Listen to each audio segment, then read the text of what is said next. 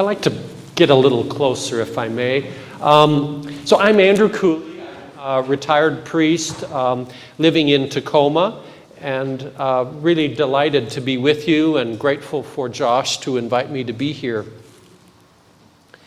I want to look at the gospel passage that we had. The passage depicts an encounter of Jesus with his disciple Simon, and it takes place about halfway through the events of the life of Jesus as depicted in the gospel. So early in the gospel, of course, was Jesus calling Simon and his brother Andrew to be fishers of men.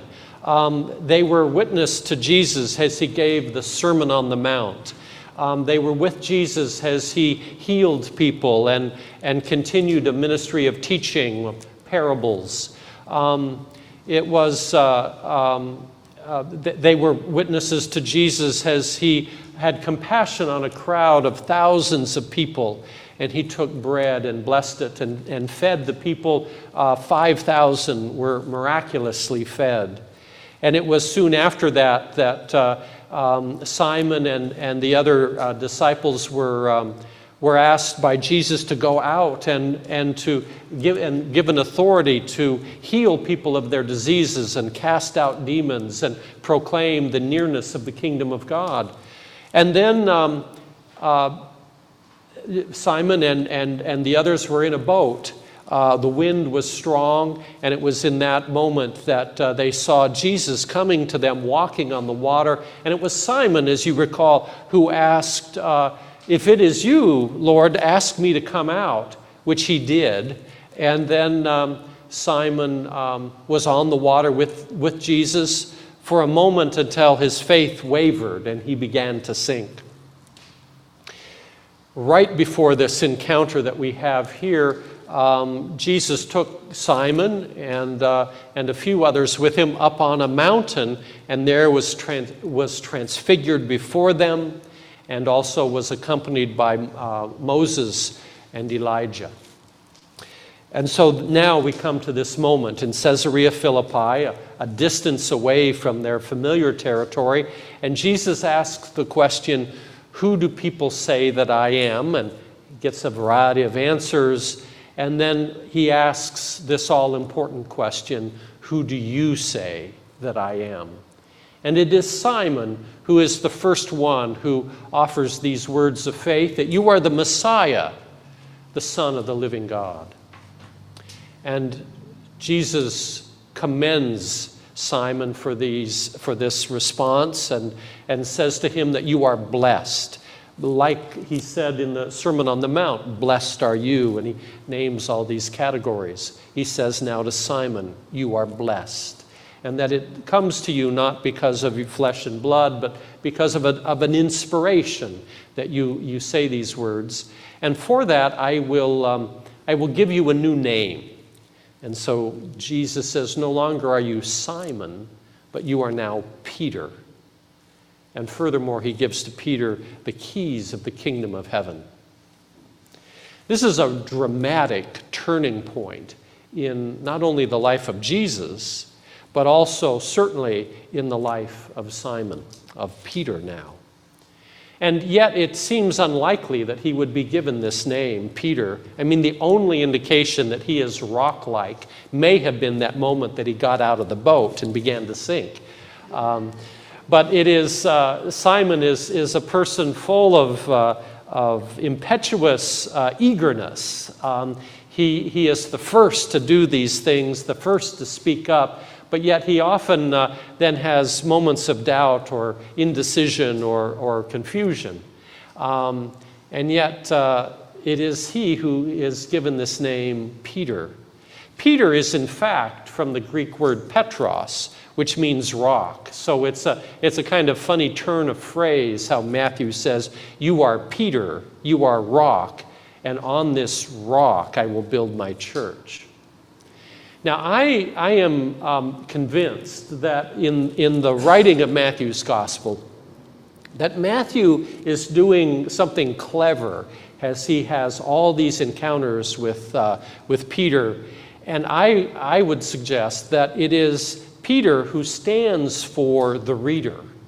That the question that is asked of Peter, who do you say that I am, is in fact the question that Matthew intends for each of the persons who read this gospel to have to answer for themselves.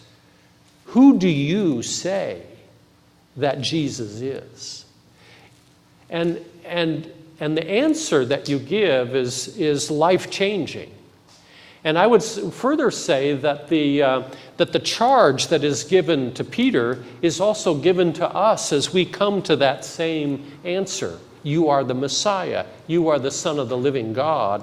Jesus says to each of us who would respond, you are Petros. You are a rock. It is on you that I build the church. To you are given the keys of the kingdom of heaven. And as I think of that process, what does that mean of becoming a follower of Jesus, becoming a Christian, becoming one who declares these words, you are the Messiah, the Son of the living God? And I think of my history of growing up in the Intermountain West and my father being a geologist, of coming upon petrified wood. And I think of that process, which is very slow and amazing how it happens. So I brought a visual aid with me. I have 3 pieces of petrified wood that still show the veins, the rings of the wood. The texture of the wood is clearly in these. And I'm going to pass these around so that you can touch them and just sort of see what they're like.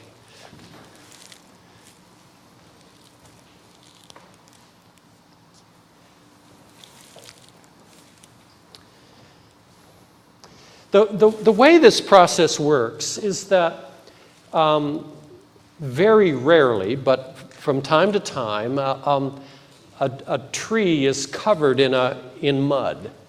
And in a mud that is rich in a certain mineral, a silicate, and over hundreds of years, the wood is molecule by molecule dissolved. The cellulite dissolves, and in that vacuum, in that spot where the cellulite had been, then is deposited silica. And then that silicate needs to be, as it were, baked, needs with pressure and heat to turn into this rock that is essentially flint. It is the same kind of rock that flint is made of. It's an incredible process. So I want to think about what that means for us, and in fact refer to the second lesson that we heard, the passage from Romans, where Paul says, I appeal to you, my brothers and sisters, by the mercies of God, to present yourselves, your souls and bodies, as a living sacrifice, holy and acceptable to God, which is our spiritual worship. And then he goes on and says, do not be conformed to the world, but be transformed by the renewing of your mind. The invitation, I believe, to be a Christian is to be transformed, is to allow ourselves to be transformed. And I would say that has to do with surrendering ourselves. My opening prayer, which is from the former presiding Bishop Frank Griswold, has that line in it, help us to yield all. I think of that as yielding our false self, about letting go of that which is not Christ, of letting that go. And I think of that being my all the things that my ego is invested in, my reputation, my name, my interests or habits. That may be delightful to me. I think God is sort of indifferent to that. How might we be filled instead with Christ? Being filled with Christ and let Christ come into our lives. And I want to suggest that there are maybe five 5 practices that have really been helpful for me as I think of that process of by the renewing of our mind, by being transformed. So the first practice I want to commend is the practice of common prayer. The thing that is distinctive about Episcopalians, what makes us different from people of other denominations, is our commitment and practice of common prayer.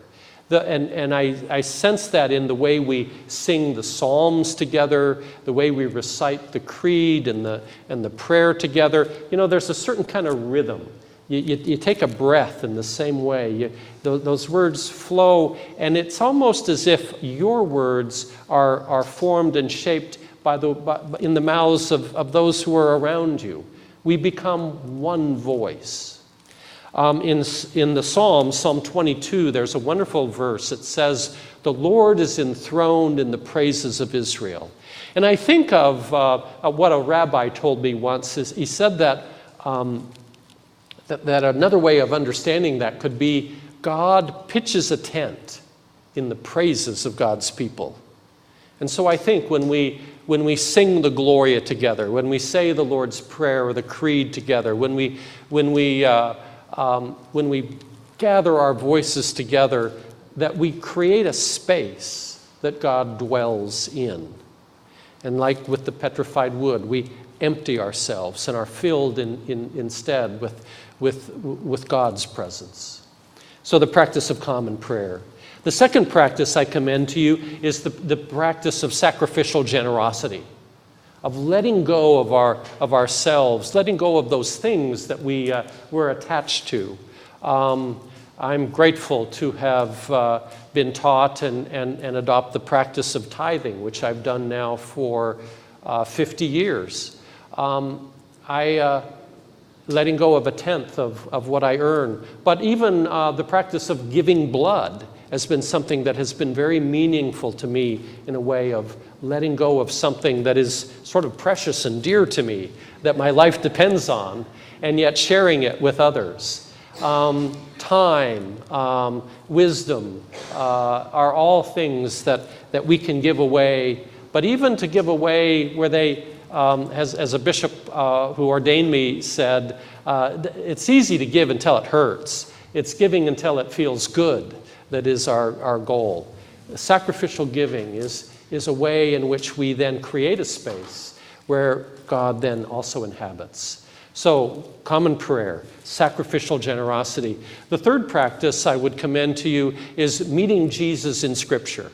Reading Scripture, reading books that point to Jesus, reading of the faith of other people, learning sermons, podcasts, whatever it is that sort of stimulates your mind and causes you to think about Jesus, to know Jesus, to imagine Jesus having a role in your life, inviting you into how you would think, how you would address various things. But knowing Jesus through the practice of reading the Bible and further kinds of study and exposure.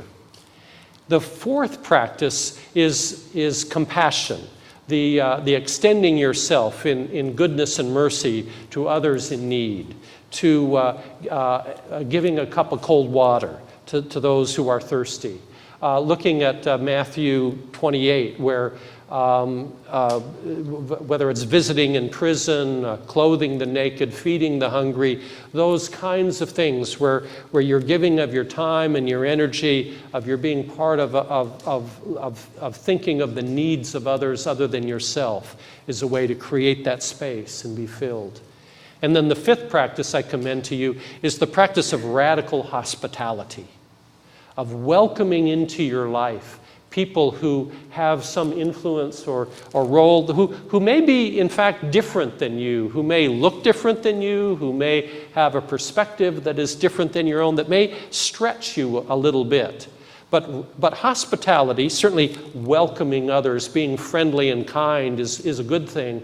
But I'm going to suggest that radical hospitality is that kind of welcome where you allow yourself to be changed. You allow yourself to be different because of the encounter you have with another person. So who are those people that you have let into your life that have touched you and changed you and you are grateful for, and how you might think of doing that as a practice? I note with interest in the announcements at the back of the bulletin that Josh is offering a Zoom class in September on practices. And so this maybe gives you a little head start to think about what are some practices that you might think about in your life.